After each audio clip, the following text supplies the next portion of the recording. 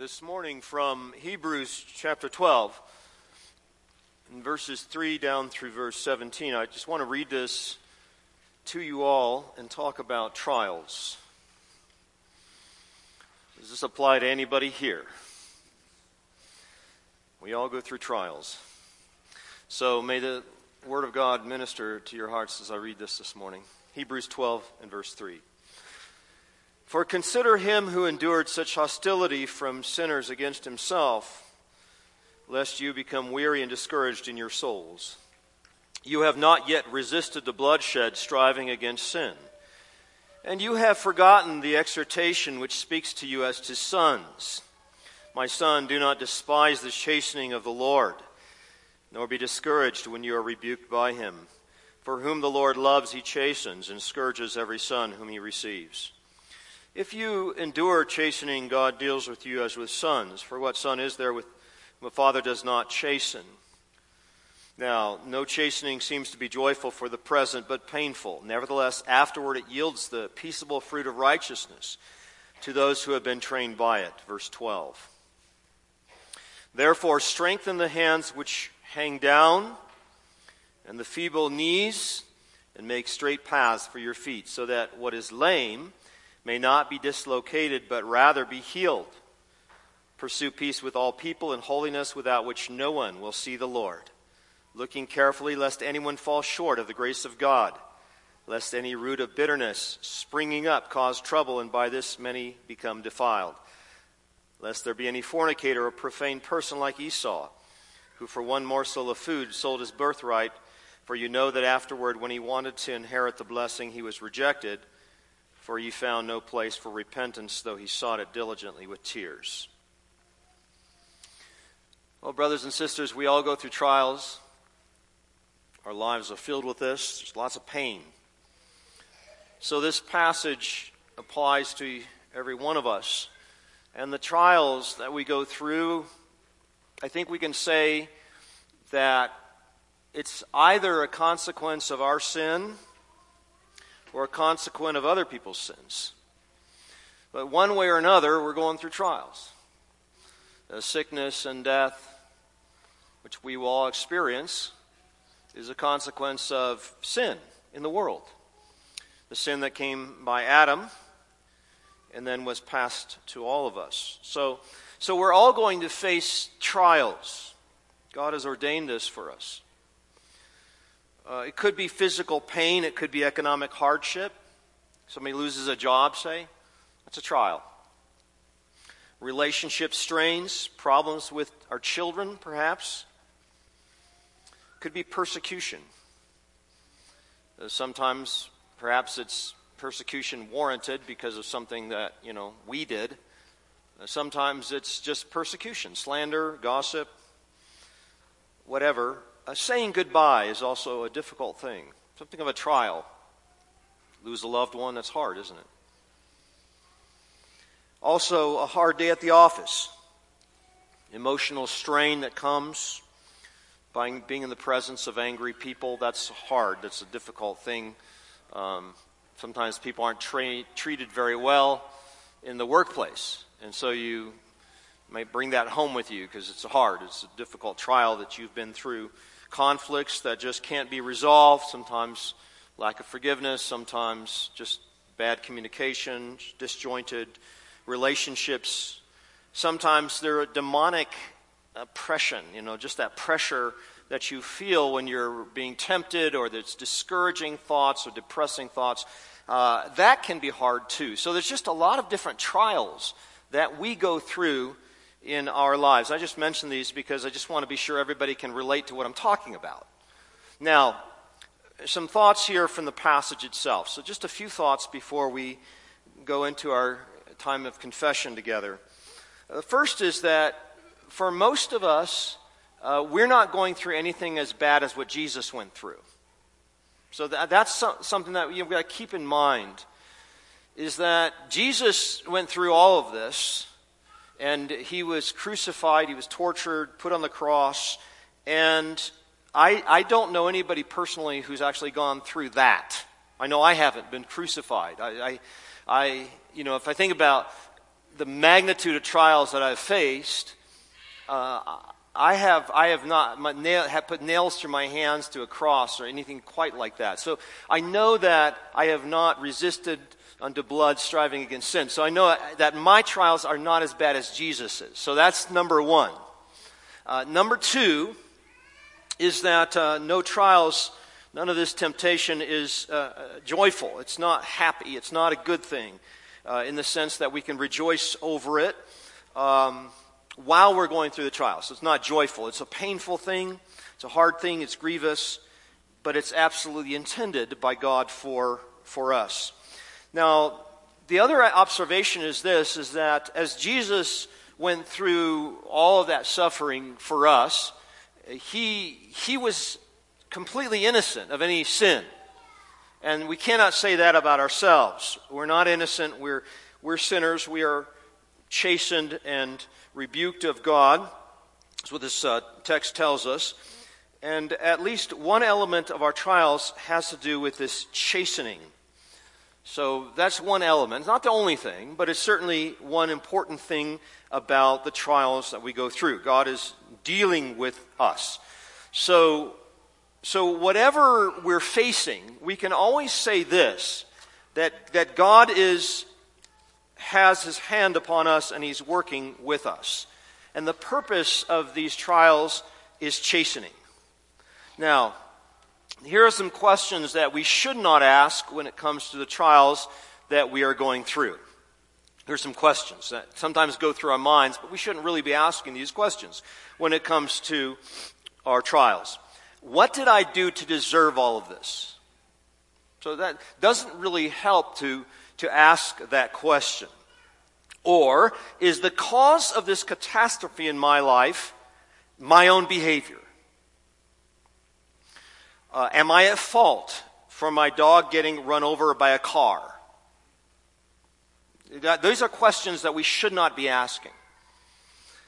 I'm going to get to the question that we should ask in just a moment. Is the fault for this negative consequence that's come upon my family, my losing a job, a child rebelling in this way or that way, is the cause of this effect me or my wife?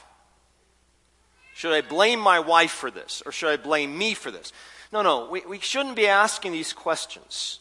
Shouldn't be asking who is the ultimate cause in bringing all of this about. And the reason we don't want to ask these questions is because none of us are sovereign over the consequences of things that go on in our lives. It's not us in the ultimate sense. Now, we may be a certain cause, a tertiary cause. There may be something we did that may have somewhat contributed to the outcome, but it's not just us that caused what came to us. We are not ultimately wise to assign cause and effect relationships to everything going on in the world. And this is the mistake that Job's friends were making. They were trying to align the cause and effect relationship to what was going on in Job's life. And so we have 42 chapters of a book of the Bible that's explaining to us that we're not to ask these questions. We're not to go there. Shut the door. Don't have those conversations. Was this your fault, honey, or is this my fault? No, I think it was your fault. See, we are not to have these conversations. So what is the question we need to ask? Okay, this is where I want to go. What is the question we need to ask when we are going through these trials? And here it is. The number one question that you and I need to ask when we are facing the trials of our life is this. What is God teaching me? In fact, I'm going to take a moment so you can write that down. What is God teaching me? Or some of you have the electronic device where you kind of do this. I get it. It's okay.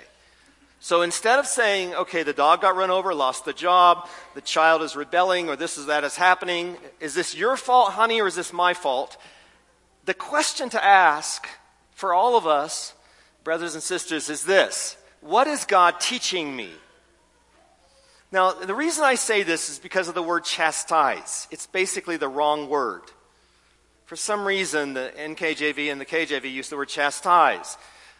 It's the wrong word. I don't know why they use it. This is not what we're doing. It's not what God is doing. The word chastise is the Greek word paideia. Does anybody know what the word paideia is or means? It's This is so crucial to everything going on in your life, every trial that's ever happened to you. Do you know what the word paideia means? It doesn't mean chastise at all. It's the wrong word. What does the word paideia mean? We're to bring our children up in the paideia of the Lord. Have you heard that before? Only about 100 times from this pulpit. We talk about that a lot. It's training. It's teaching. Yeah. So the point is, and by the way, this just an application to this, I don't believe that the purpose of using the rod or correction in your home is punishment. I think that's the wrong word. It is to train or to teach. We are teaching our children. We're not punishing our children. We're teaching our children. And that's based entirely in Hebrews chapter 12. So please use biblical language. Think in terms of biblical terms. When you're disciplining your children, you're teaching your children, you're not punishing them. Okay? So when God is chastising us, that's what we read in here, He's not really punishing us. He's teaching us. So the question to ask in every trial you've ever been through in your life is this question: what is God teaching me? And so our prayer is always, God, would you teach me? Father, teach me. I'm ignorant. I need your help here. The idea of training or teaching or nurture is, in the intent to the word paideia, is this. The word paideia comes from the word baby or little child.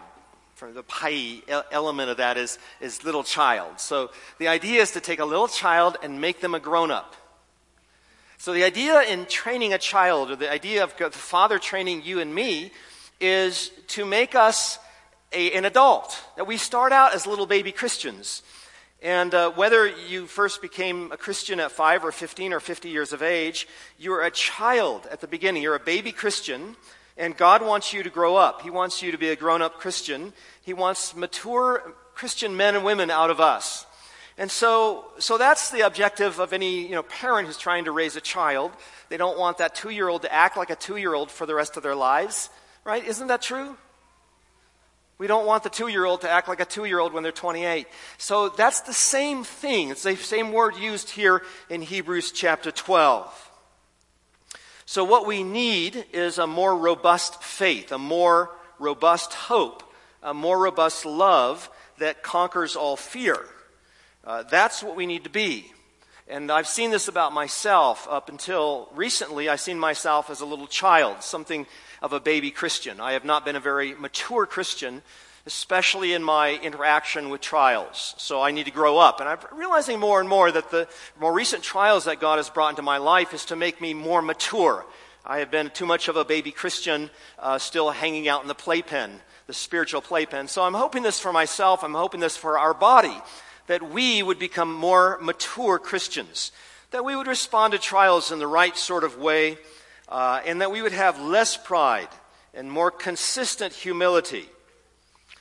We need to be less self-centered and learn what it is to deny ourselves, take up the cross daily, and follow Jesus every single day, all day long.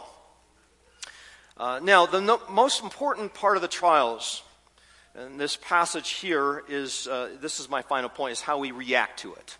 So let's end here. How do we react to trials? We talked about the purpose of trials is training. God wants us growing up.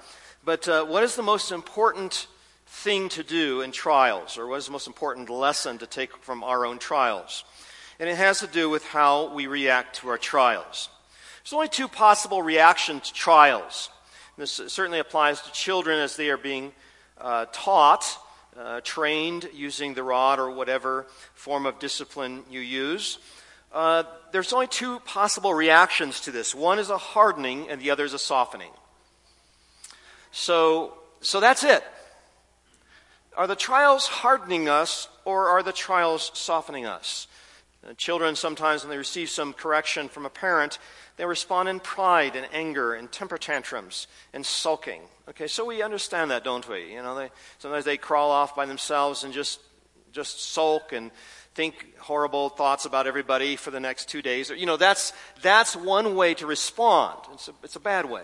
What you want to do is respond to a trial in humility and acceptance and a recognition of the love of the parent and a softened heart. So here we're warned not to respond as Esau did with bitterness. And bitterness is that hardening of the heart. It's a deep-seated resentment about how you've been treated. You're resentful about how whatever has happened to you, whatever God has brought into your life. At first, it's a resentfulness against people, but at root, it develops into a resentfulness against God, such that there's not a lot of joy in your life. You don't experience the joy of the Lord or the peace that passes all understanding.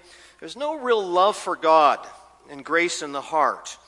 When you're in the trial, you're not thinking of the amazing graciousness of God, and you have a really hard time singing the song, "Amazing Grace, how sweet the sound that saved a wretch like me." So that's the bitterness approach. It becomes a resentful thing, as if you owe me. Everybody owes me, and that kind of attitude develops, and that bitterness drives the victimization. The saddest thing is this, and that is that these folks will fail of the grace of God. That is, there's this loss of gratefulness to God in the midst of the trial. It's a hard time being grateful, hard time recognizing the fatherly hand of God in our lives and realize that God loves me and God is putting me through these things for a reason, and He is really bringing the very best for me out of this trial. So it's not recognizing the grace of God, but rather growing increasingly bitter towards God and towards others in the trial. But the way that we want to react is really the attitude that's conveyed in verse 12. Therefore, strengthen the hands which hang down and the feeble knees, and make straight paths for your feet, so that what is lame may not be dislocated, but rather be healed. So this is just realizing the grace of God in your life, realizing that God is out for your better good. God is bringing His disciplining hand upon you, but His intent is very good, and it's not for us to chafe against it, but to receive it, to know that God is doing something very good in our lives. So there are really two ways to respond to the trials of our lives, whatever it happens to be. It's a hardening on the one hand, or a softening on the other. It could be a discouragement or a resentfulness on the one side, or an encouragement. It's either being discouraged or being encouraged. And it all has to do with our perception of God and our reception of the grace of God in our lives. So how do you respond to the trials of your life? Have you become increasingly hardened and ungrateful, or are you becoming increasingly softened, encouraged, full of strength, full of a sense that God has a wonderful plan and He's doing a great thing in your life? Which side do you fall on this? Let's take a moment and confess our sins together with this confession of sin. If you're able, please kneel. Let's just humble ourselves before God, and even as perhaps there has been a degree of resentment or discouragement in the midst of the trials, and we forget to recognize that God is gracious to us. To that extent, let's just confess this to our God first with this prayer of confession together. O most holy God, since you have given your one and only Son to die for us, have mercy on us, and for His sake grant us forgiveness for all our sins.